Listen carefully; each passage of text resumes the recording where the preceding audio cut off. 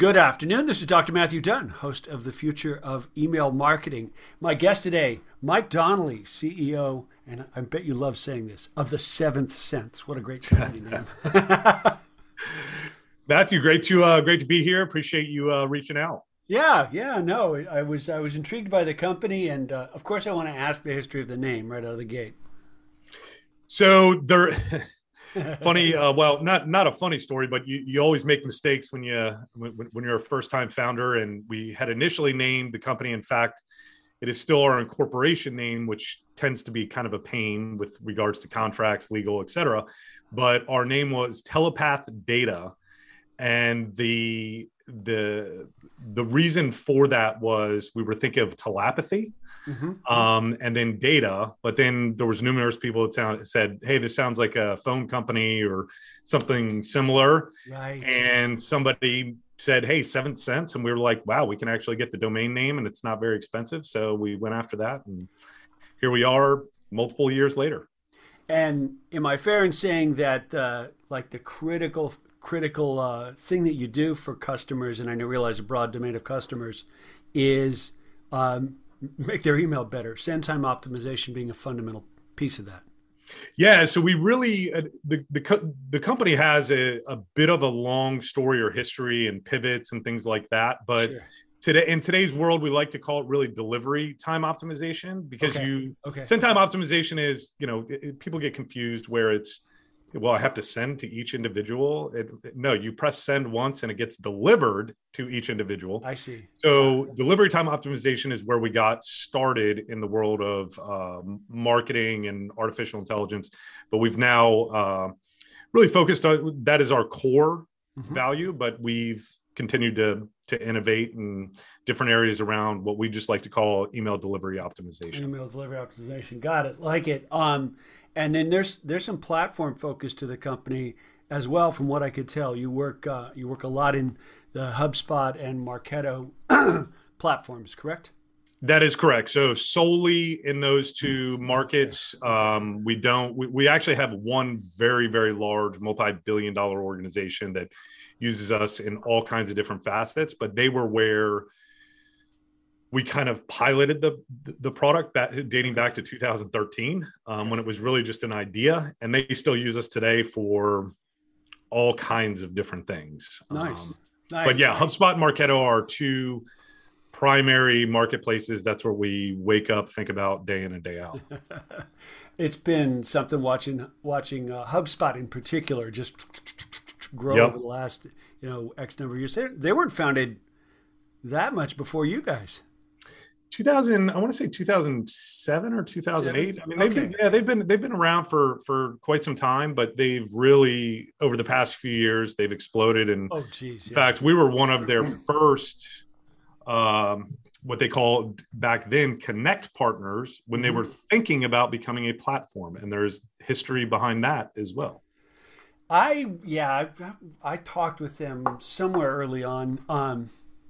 Another company under our same umbrella, heavily involved in video and built on top of Wistia's platform. And Wistia, up in Boston, they were kind of corporate buddies with HubSpot. And so I twigged to HubSpot relatively early on. Like, this is quite cool. And then just watching the expansion has been unbelievable. Yep. Unbelievable. And people don't always think of HubSpot in terms of email marketing, but can you talk a bit to that? Because it is a robust platform for that. Yeah, so I think they really had a if you think about where HubSpot started, it was more or less it was in kind of like the inbound marketing space. What does that mean? They were essentially telling people, put blogs up on your website, and then how am I going to reach those people?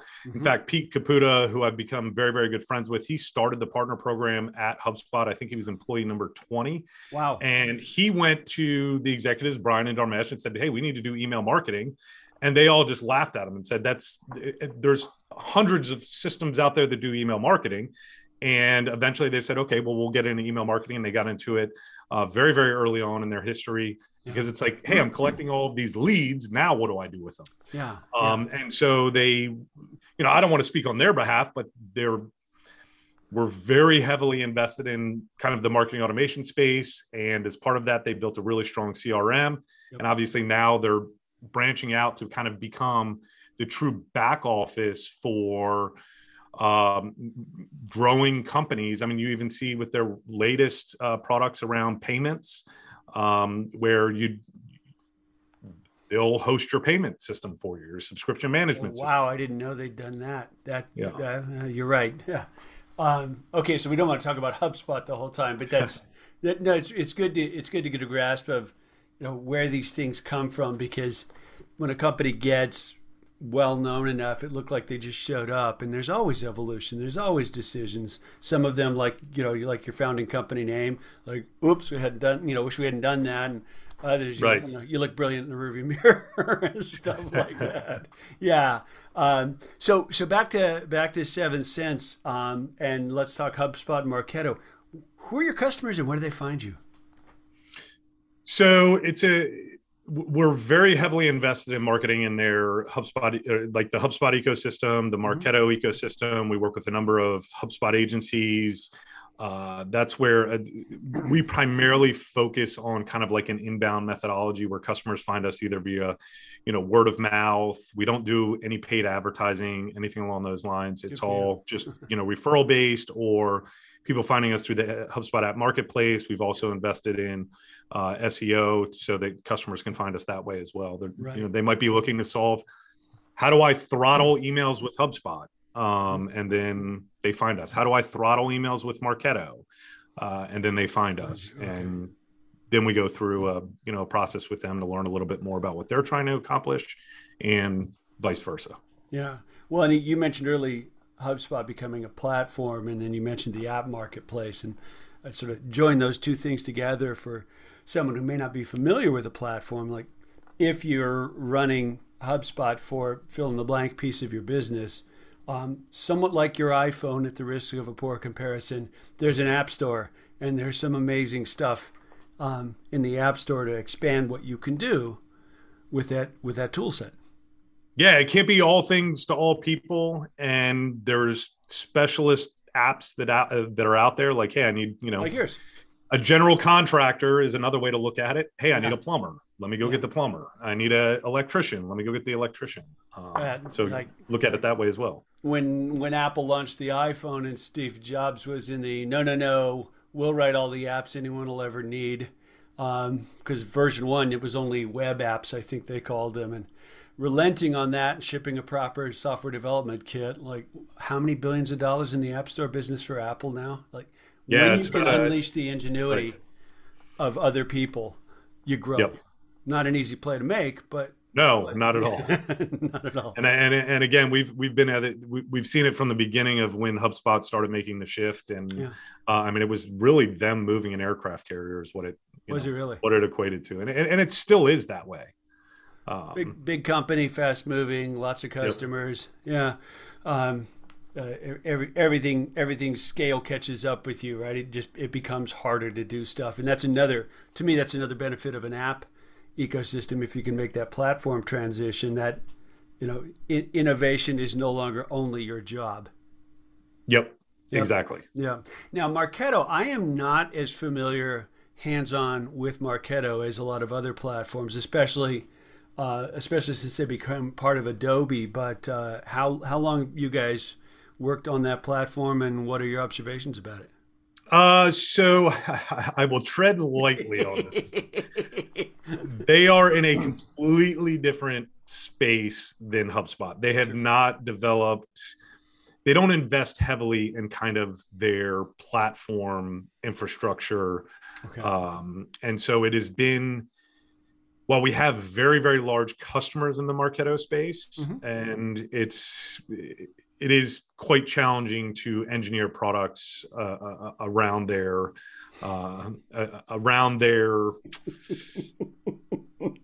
You can't see his feet moving, but he's dancing.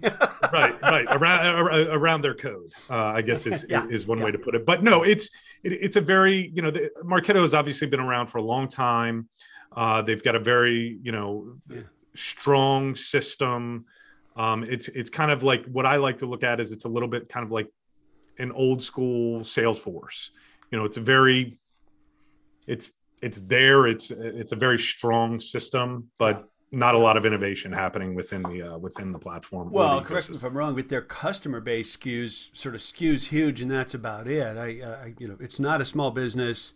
HubSpot, you've really got some range, and they provide an entry point for all sorts of sizes, and then eventually you can't leave. But right, Marketo seems to be, big iron, big budget, big list, big campaigns, man, and that makes sense as part of Adobe. I mean, Adobe's got their own kind of wild ecosystem, and I still don't always understand where the enterprise tools like Marketo fit into that. But,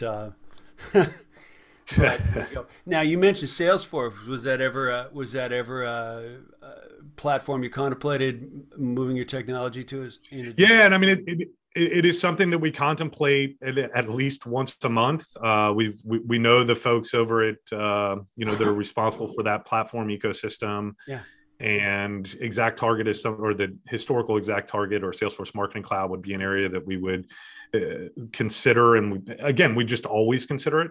Pardot, on the other hand, we won't consider just because their APIs are very, they just don't have the mechanisms for us to tie into, whereas Salesforce Marketing Cloud would. Yeah. But we're just not, building these types of integrations where you're analyzing billions and billions and billions of data points a day. And we're not just like pulling in small little bits and pieces there. It's, there's a lot of heavy lifting that needs to go on, especially when you're talking about people that have lists of millions of people that they're sending to on a regular basis. Yeah. That is a very daunting challenge. And I suspect there's an implicit observation there that APIs are not always designed for that sort of wide and broad use. A lot of you can get this one record stuff, but tough to scale on that one. We've had to build around quite a bit of that. I liken it to sucking everything through a coffee straw. That's what it really feels like. Yeah, exactly. Well, since we can geek out a little bit because you and I are in control of the conversation here. Technologic 2013, so that gave you an opportunity to probably build on the cloud very early on, yes?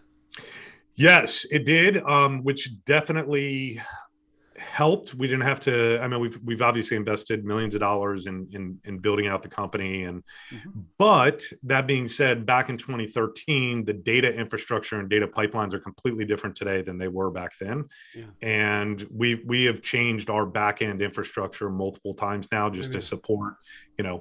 I remember when processing, because again, we didn't start in the world of marketing. Processing somebody's inbox of 1,000 emails. Or I'm sorry, 100,000 emails was like unbelievably painful. Yeah. And now we're processing billions and billions and billions of events every single day. Wow. So as that scale has really increased, we've had to make more technological advances with regards to it. AWS probably? Yes, everything is in AWS. Okay. And that's... There's some great technology in AWS for that kind of work. I was talking with someone else in this space, and they teed up a project using Kinesis, and they were practically singing songs about Kinesis. It's the kind of scale you're talking about. If you were trying to engineer that from literally from the ground up engine, that'd be a heck of a lift. Yeah. And we actually were on Kinesis, and then we started moving things away from it because we started reaching scale bottlenecks with it as well. So wow, okay, that right there says something about the scale at which you guys play. How do you get your arms around? How do you get your arms around scale like that? You and your team. I mean, not just building for it, but then managing it, making decisions, and then making change. It's not like you go drag drop copy. We're going to do this over here instead. Right. And it never stops either. It can become a painful process where you start to see like, hey, this is starting to crack over here. we need to spend a little bit of time before the dam bursts and causes all kinds of issues. Yeah. Luckily, my co-founder and CTO, he is just an absolute brilliant mind when it comes to data architecture, data infrastructure, and he really stays ahead of the game with regards to all of this. Excellent. Wow, that's a heck of an asset, because it's we're inventing the future almost minute by minute in this space, and the kind of data volumes you're talking about, almost nobody, maybe Sabre was dealing with, Sabre the airline, calculation. Yep. Nobody was dealing with that kind of scale, not even that many years ago. It was like limitations of a mainframe in Sabre's case, limitations of relational databases, but now it's opened up, and we're still not keeping up with the fire hose, even close. Right.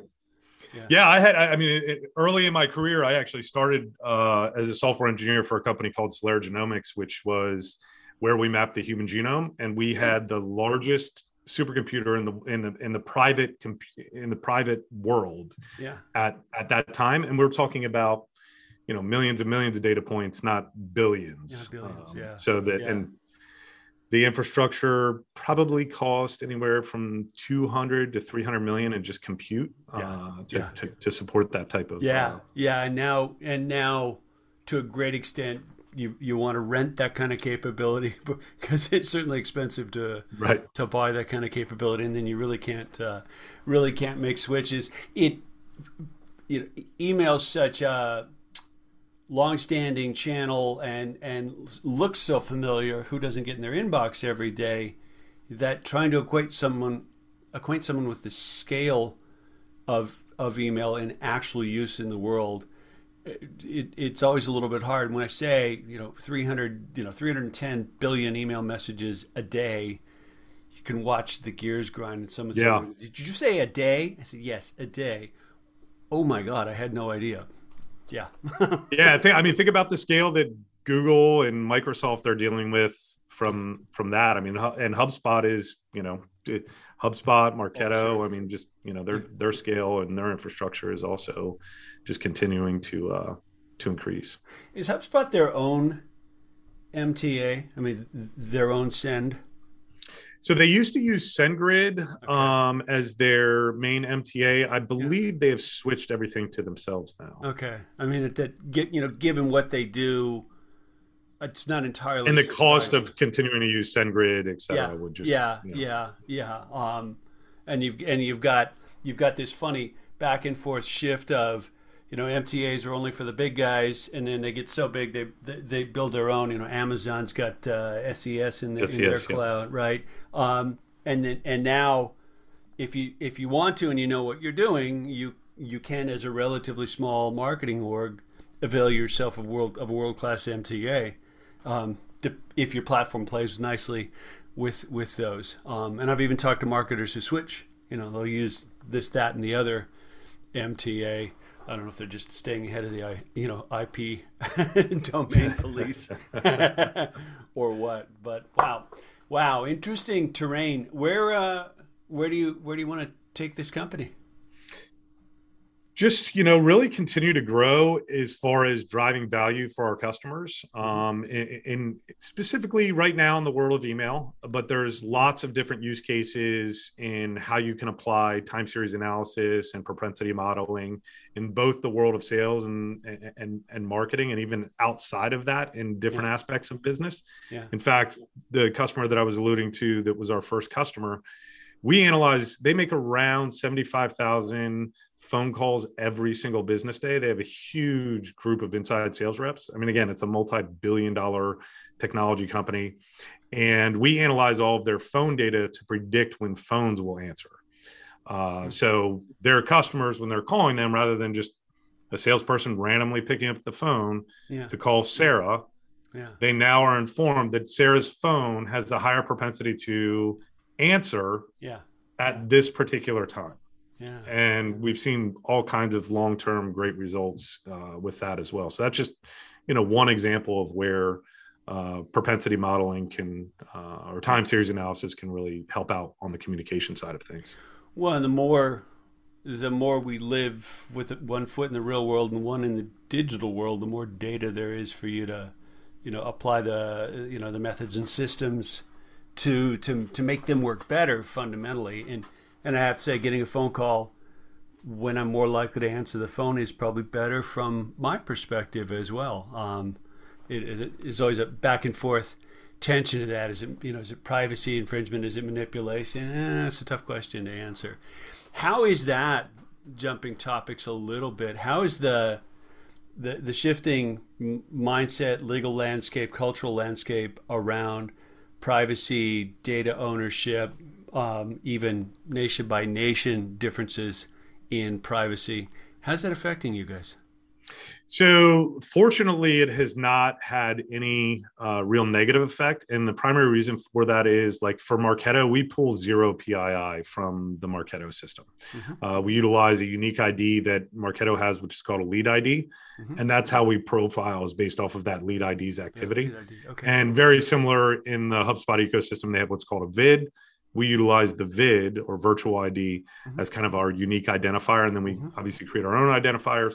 So for us, there's not really PII exchanging hands. Yeah. That being said, if somebody has a wish to be forgotten or anything along those lines with regards to GDPR, CCPA, we can take it from the VID or the lead ID and then just scrub it from our system.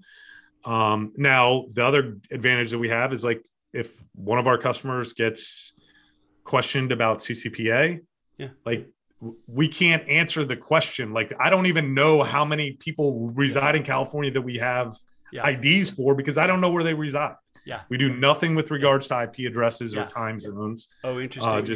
Just because, time zones are riddled with all kinds of issues. And I think that's what's funny about a lot of modern marketing automation systems that say they do send time optimization via time zones. One, you and I could live in the same time zone. You might be an early morning person that tends to engage in your email. I might be a late night person that tends to engage, like truly engage in my inbox. Yeah. We're all passively dealing with email all day, every day, but we do tend to engage in our inboxes at certain times of day.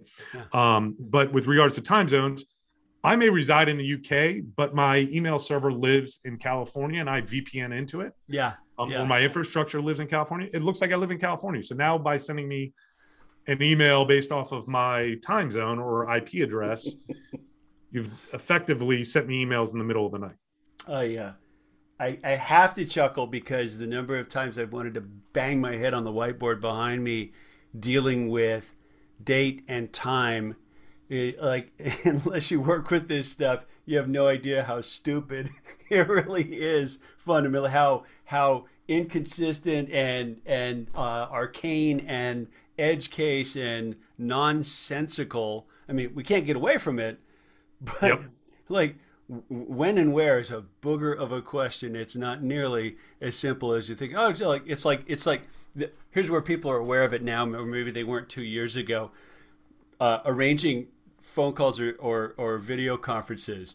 Now people are much more time zone aware than they've ever been. Absolutely. Than they've ever been, right? Because all of a sudden you're literally living and working in different time bands, and it actually really matters. I've had guests on this podcast from New Zealand, from the UK, from Spain, and it's like, wait a minute, how are we going how are we going to coordinate this? How and when are we going to get together without it being an awful experience for at least one of us? So yeah. And you think about even places in the United States like Arizona. Arizona has different time zones within the same state. Like, it's funny side story on that. I worked at Microsoft in the 90s. We were a relatively small company when I started there. And I was in PSS, the tech support organization. That's where I started. And I ended up on a committee that was looking to pick the third PSS site for Microsoft, which is that's a lot of employees to plunk down somewhere. Yeah. So we were doing this whole site selection process, and Arizona was almost going to be top dog, and the time zone thing hosed them. Because back then it was all telephone support. And moving time zones and trying to schedule staff it, and right, it was like, oh man, no flipping way. I don't know if the phone system can even deal with this. So Arizona hobbled themselves without realizing it on that time zone thing. Yeah, I was thinking about time zone the other day, and I'm going to use this to dovetail over to talk about privacy and Apple a little bit. We were looking at some data from our newest service that pertains to open rates, and because we did what you had to do is kind of normalize in the data warehouse and say, okay, this is what happened on a 24-hour cycle with this campaign. Like, wait a minute, but middle of the night for who, right? If this guy tends to open his messages at X time of day, your domain of expertise, and like morning people in the UK and morning people here are not doing things at the same time. Do you want to show from the user's point of view that their clock, or is it this global clock that's easier to deal with computationally that we're trying to use to make a picture? I was looking at the tool set that was doing the graph, the data warehouse that was doing that 24-hour normalization. Like, I can't think of a way to make it deal with individuals' time versus a global average, GMT based time. Yeah. So quite challenging. Welcome to my world, he says. Right? Yeah. No, you've got a couple things going on there. One, it's funny just even in the United States talking to marketers and saying, Mike, I don't ever want an email going out. Like if I'm talking to a marketer on the East Coast, I don't ever want an email going out at 3 a.m. And even if their only user base is in the continental United States, my response always is, that's midnight on the West Coast. Do you know how many decision makers are late night kind of individuals as far as them truly paying attention to their inbox? Yeah. That's how you can stand out. Yeah. Then I talked to marketers on the West Coast and they said to me, Mike, I would never send an email at 3 a.m. And I say, why? That's 6 a.m. on the East Coast. Do you know how many decision makers have a higher propensity to engage first thing in the morning in their inbox and just because they're in meetings the rest of the day? Yeah. So then you expand globally and it becomes an even bigger problem. In addition to that, you have third shift workers, especially in today's day and age. And so the approach we took was we look at relative time as far as kind of like our profiling process. But then we had to build our own entire time zone library because we just couldn't find anything that worked for the end users that use our application so that those two could commingle with one another. And so that they could make sensible decisions without going right, exactly. Right. I don't have to make my decisions based off of a global time zone or a relative time zone. It's you've seen those world time zone clocks that people will have hanging on the wall. What time is it in London? What time is it here? What time is it there? It's like, that's marketing today. You got to keep that thing live in your head because you do probably have a global audience, whether or not you think you do. I mentioned it. I wanted to ask you about it. Has Apple's shenanigans in the world of email and pixels and images affected things for you at all? So why don't let's take a step back, and I'd love to dive into that. So for anybody that's not aware, I would assume most people are, as far as your audience, like the way open data works is think of it this way. I install a transparent picture in my email that the human eye can't see. And when you go and open your email, it gets downloaded from a remote server and says, this particular email address, client, etc., opened this email. And that's how an open fires. Well, what Apple has now done is turned it on so that they will cache all of those images for anybody that turns on mail protection privacy. Where we made a strategic decision years and years ago, and we're actually lucky that we made it. It was like a great move on our part, but in hindsight, we weight what we call events differently. And when I talk about events from email, it's you can have an open, you can have a click. Did that happen on a mobile device? Did that happen on a desktop? How recently did that event occur? We have always kind of washed out mobile opens because mobile opens are really not a good signal. And they never have been. It's a good, think about when you're opening an email on your mobile device, you're probably most likely triaging your inbox. You're not going to fill out forms. You're not going to make purchases. If a brand is lucky, they send it to you and then you're like, oh, wow, I like those shoes, or I like what I saw. And then when I get back to my desktop, I'll take action. Or, hey, I liked what I saw about that webinar, so let me go, register for that webinar. Something caught my attention while I was triaging my inbox on my mobile device. So we've kind of always while we still will take that signal into consideration, we very much deprioritize it. Yeah, okay. That being said, it hasn't been all doom and gloom like everybody said, where your open rates are going to go to 100%, things like that.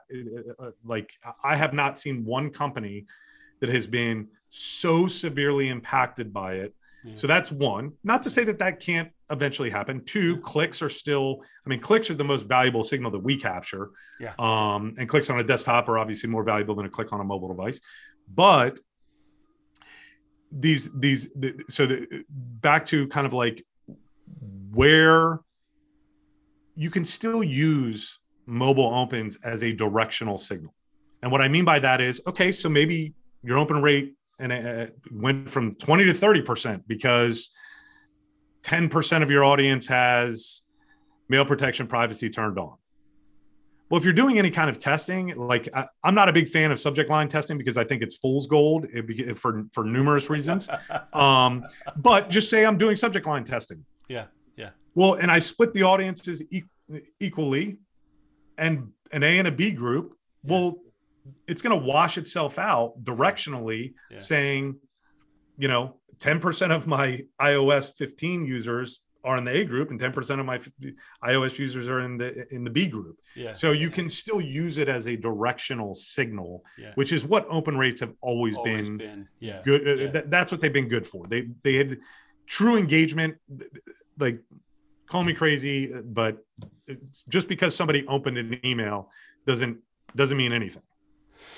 Because I've been fairly involved in this, and I'll delve into why in a little bit, but time permitting. But it was on one webinar conversation, and we were batting some of this back and forth early on when we were all guessing hard about what the impact of Apple's change in image handling would actually be.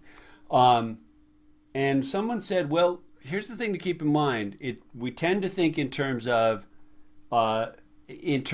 commerce-based marketing, and probably even more e-commerce based.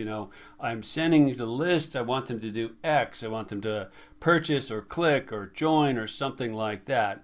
There's a bunch of kinds of businesses where the content in the message is actually the point. Newsletter, easy example. Publisher, easy examples. Like, they don't want me to click through. They don't care if I click through. That's not what they do. What they do is like I've got newsletters I pay for, and I read them every morning, and that's what they want me to do with it.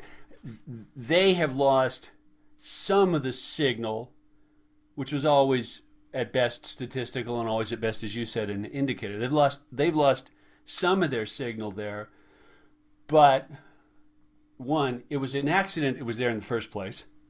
Like, it wasn't designed for that. It was an accident.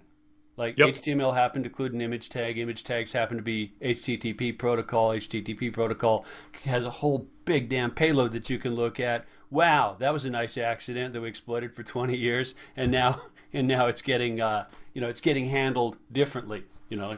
Okay, fine, adapt.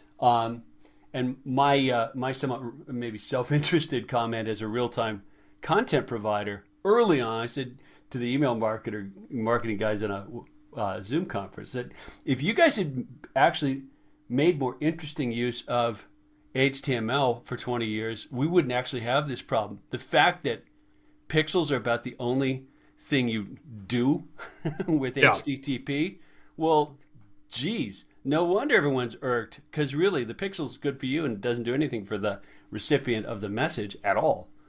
Maybe a little bit of feedback so you can give them better messages, or that's the rationale we'll throw out. But truthfully, they don't see any difference.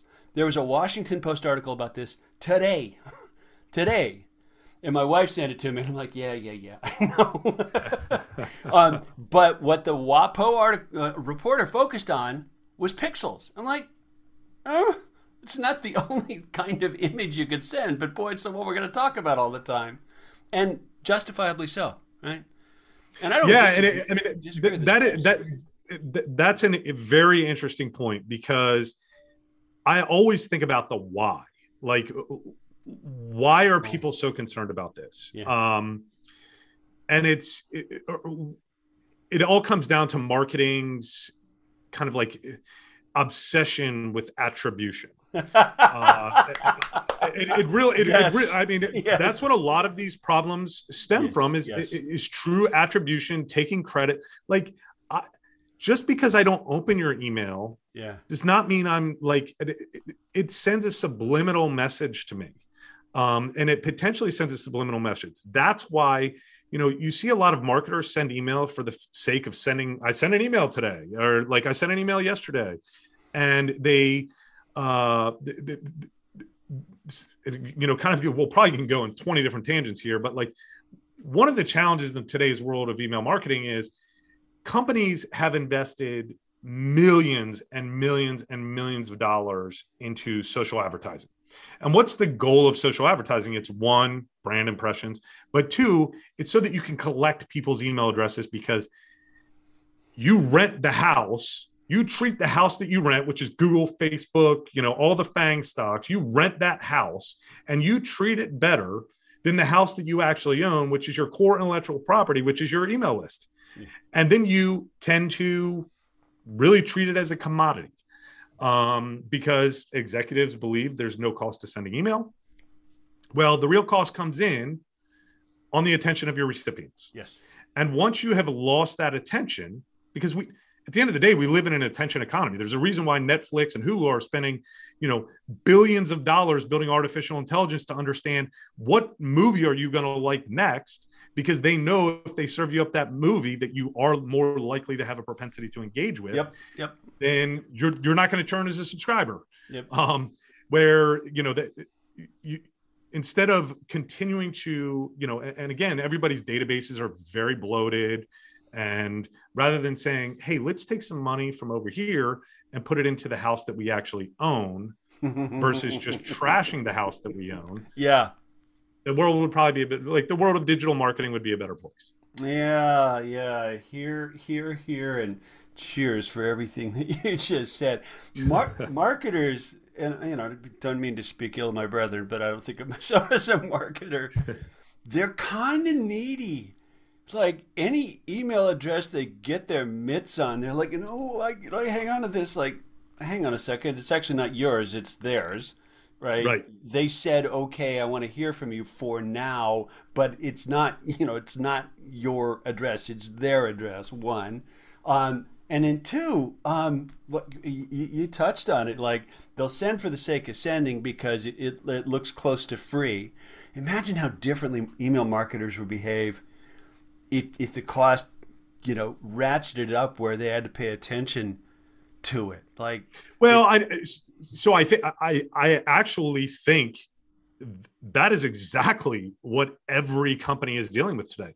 There is, other than the cost of storing and paying for HubSpot, Marketo, Salesforce, whatever it might be, there is actually a real cost now. And the real cost is deliverability. Google, Microsoft, and corporate filtering systems are literally waging a war on spam. And I'm not talking about your professional spammers that are trying to steal your credit card information, but rather marketers that send lots and lots of email that people aren't paying attention to. And that starts just like you have a credit score in your personal life that determines, is a bank going to loan you money? How much are they going to loan you? Under what conditions are they going to loan you? You also have a domain score, domain reputation, which says, hey, you've just completely hosed yourself or trashed yourself. I'm no longer putting you in the inbox. And that's what Google, Microsoft, and corporate filtering systems are doing today. And that's why you see marketers scrambling, trying to say, well, email no longer works. Well, no. Email still does work. If you do it well. If you do it, well put in. You're absolutely right, boy. We're very much on the same wavelength here. And it's interesting. This is a big jump, but it's probably worth talking about. Who elected them, God? Sorry, say that again. Who elected Google, Microsoft at all to do that job, and under what sort of purview, supervision, like. And I'll pick on Google, much as I admire the company and use the heck out of their technology. Like, we're going to have a promotions tab. Okie dokie. Like, fine. And it's like saying we're going to put mail privacy protection in place. Everyone's going to say it's a good idea because of how you pitched the idea in a word or two. Works fine. Well, now marketers, as you pointed out, have this. Deliverability is the SEO of email, right? It's this bizarre black box world that constantly changes. There's no predictability. You can't go to the rule of law and say we all play by the same set of rules here. Like, literally, big company X is setting rules and changing the rules, and everyone's just got to go, oh crap, I guess we just have to pay, your point, to keep up with that. And it does kind of irk me that, and it's natural evolution, natural maturation of the channel, if you will, that, de facto monopolies emerge or de facto duopolies emerge, and they can exert this kind of control because they can, right? Apple arguably broke a whole bunch of internet agreements when they shipped iOS 15 in September. One of the agreements was HTTP has the following headers that'll define how the content behaves. They ignore those in MPP. They're like, yeah, we're not going to pay attention to that, right? Because we don't have to. Well, you said something that I like one at the beginning, which I disagree with. I think Google is an evil company. Yeah. We use them internally because it becomes it has to. But with regards to like free email addresses, I mean, at the end of the day, you're the product. Yeah. And so that's what people have to recognize is that you are truly the product. Yeah. And now, corporate filtering systems are a different thing because let's focus on Google and Microsoft here. We'll pick on them for a minute, or Yahoo, or whatever it might be. And I'm no fan of Microsoft. I mean, Microsoft is doing a better job of doing no evil. Google just continues to do evil for the sake of Google making more money. But with regards to why they've done things like promotions tabs and smarter spam systems and all of that is because they use that as a bit of their differentiator, because there is an all-out war between, who's going to own that data. Is it going to be Microsoft? Is it going to be Google? Yeah. And those free email addresses? Because for anybody that doesn't think that Google is reading your personal email to build a deeper profile on you as an individual, I mean, you're smoking crack. The same thing with Microsoft, any kind of those free email addresses. Now, on the business side, when you actually pay for that, there's strict privacy laws, things like that. But let's face it, Amazon had their whole marketplace where they had a whole ton of engineers reading their customers' purchases, things like that, so that Amazon could start, outstripping their, even the people that are on their marketplace. Yep. Google, and effectively what's happened is these organizations have become utilities, and we need to treat them as such. That's kind of a whole nother discussion. Yeah. But with regards to corporate filtering systems, I also understand that side of the house. One, you have to keep out phishing attacks, which are continuously becoming harder and harder for an organization to ascertain or even understand. Yeah. So that's one. Two, if I'm the CEO of a corporation, why do I want my employees reading marketing emails all day? So their IT organizations are saying, well, we have to keep out phishing attempts. So that's one. Two, we don't want our employees spending all day on webinars, and because then they'll just not, or reading email, because then they'll never get anything done. I mean, we're all getting hundreds of emails a day, whether it's in our personal lives, professional lives, et cetera. So these corporate filtering systems, that's why they put in rate limiting systems. And the modern day spam systems are the rate limiting systems, whether it be Barracuda, SourceFire, there's a whole plethora of them that are out there. Yeah. Wow. Good observation. and a very real tension. Let me feed that one back to you and see what you make of this. You could easily make the same argument about the web browser on a corporate desktop. 100%. Yeah.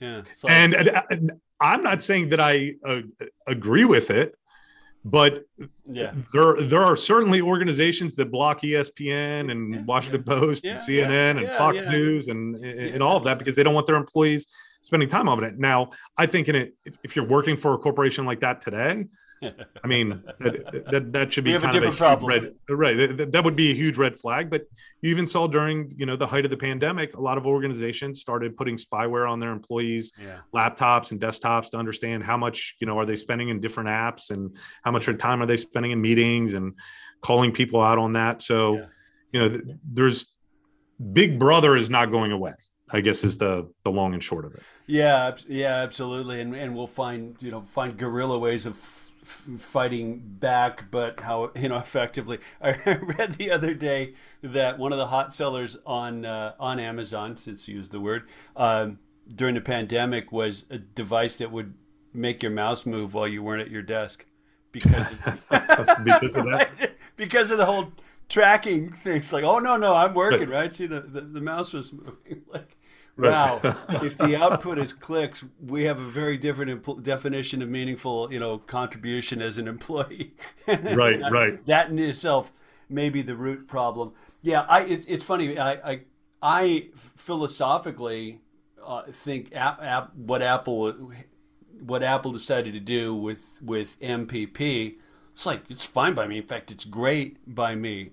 Sign me up.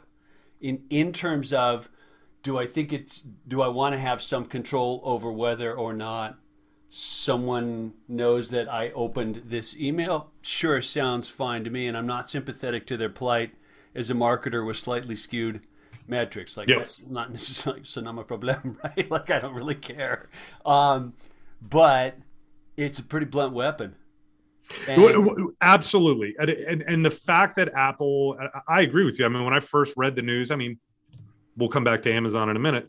But when I first read the news about MPP, I was very frustrated because while Apple still says they give you choice, when you're going through and setting up, it's more or less, if you do this, your iPhone's going to, if you don't do this, your iPhone's going to explode. Yeah. And in fact, I actually like it if the market were better educated.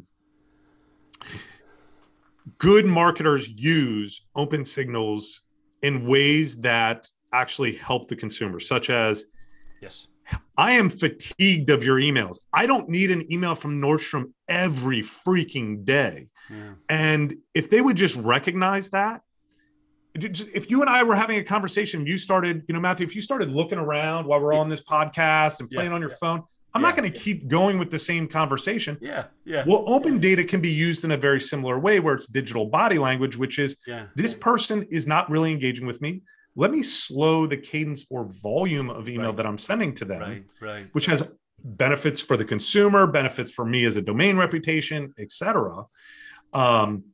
So to me, it was very frustrating that Apple took this light because they made the decision to take this away from me. Yeah. Sure, I can turn it off, just like I can turn off promotions in my Gmail, et cetera. But not many people know how to do it. Your general consumer probably doesn't know how to go. They don't fumble around in their settings. They just do what they do. But remember, this is the one kind of positive note.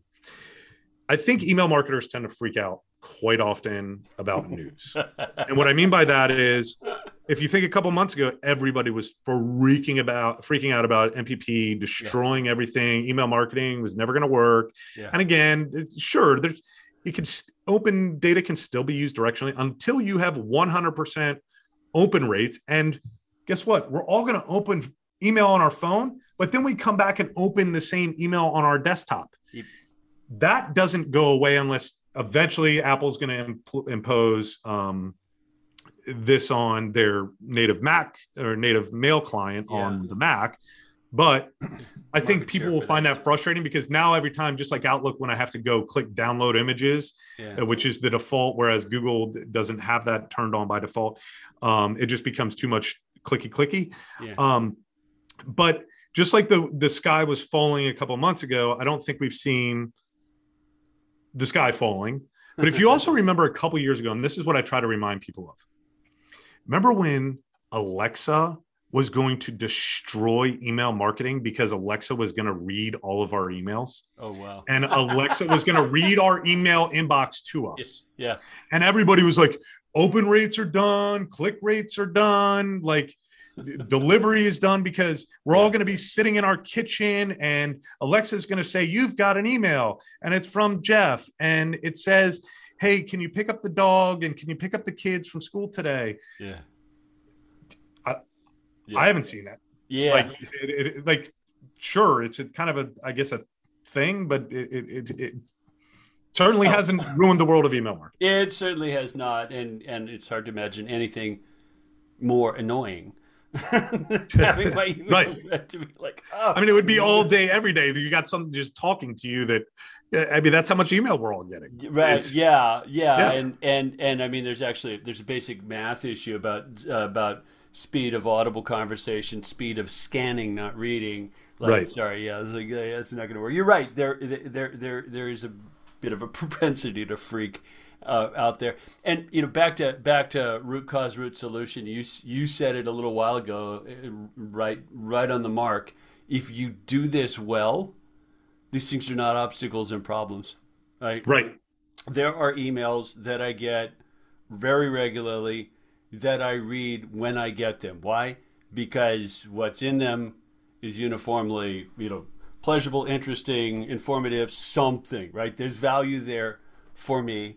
So, I open them. And there's others. I always end up picking on these guys. One of these days I'll fess up who they are, but there's a pretty good sized outdoor retailer who shall remain nameless. I've been on their email list for 12 years. I've bought thousands of dollars worth of gear from them, and they still don't know who the hell I am.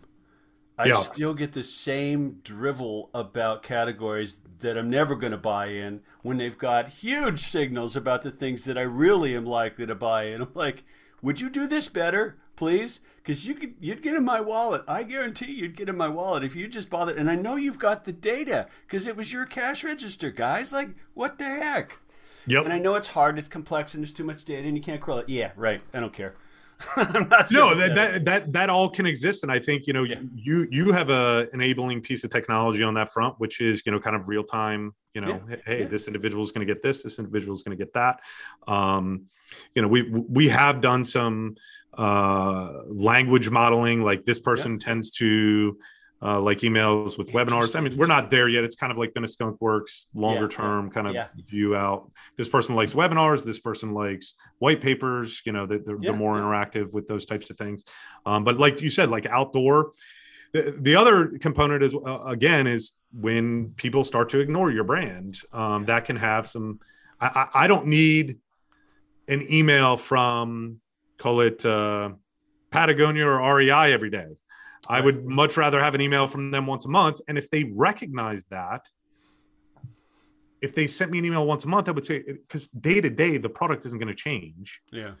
If they sent me an email once a month, wow, let me go see what they have to say. Let me go see what is new in the store. Let's pick on email marketers again because it's so much fun. Rarely do I get a message with a little dial at the bottom says, how often do you want to hear from us? Right? I may get a preference center that looks like the space shuttle dashboard, and I can't figure out. All they really want me to do is to not say no, go away, leave me alone. But that would be relatively easy to give me a scale choice of like, how often do you want to hear from us? Oh, well, click that one. Fine, good, we're done. Litmus, company in the email space, for those of you listening, Litmus sent an email about a month ago that said, do you want to keep hearing from us? And I do, but I was like, salud, guys, way to go. That was a brassy decision to go ahead and say, look, we're not going to keep sending to you if you won't even click this little button, right? Why? Because we're going to honor the signal of disinterest that we're getting, because we can't necessarily measure as well anymore or as clearly anymore whether there's any interest at all, because that feedback loop is weaker than it was. Yeah. And the good thing is we are shifting in a world of just mountains of information and mountains of data, where a lot, rather than having a preferences center, or rather than having, putting the onus on you to say, do you want to still hear from us? Yeah. You can utilize those signals to automatically adjust. Yeah. We start figuring it out. The kind of thing that, we've touched on them, like big companies have applied their horsepower to do. I bet Amazon is a pretty darn good idea. What I do and don't, what I look at, what I read, etc. They've got enough years of history, that's for sure. And one of the things that I always try to remind marketers about, and even like executives as well, is if you are lucky, 5% of your total addressable market is in the market for what you do or what one of your competitors does. Yeah. If you are absolutely lucky, it is between, maybe at the max, especially in e-commerce, 10%. Yeah.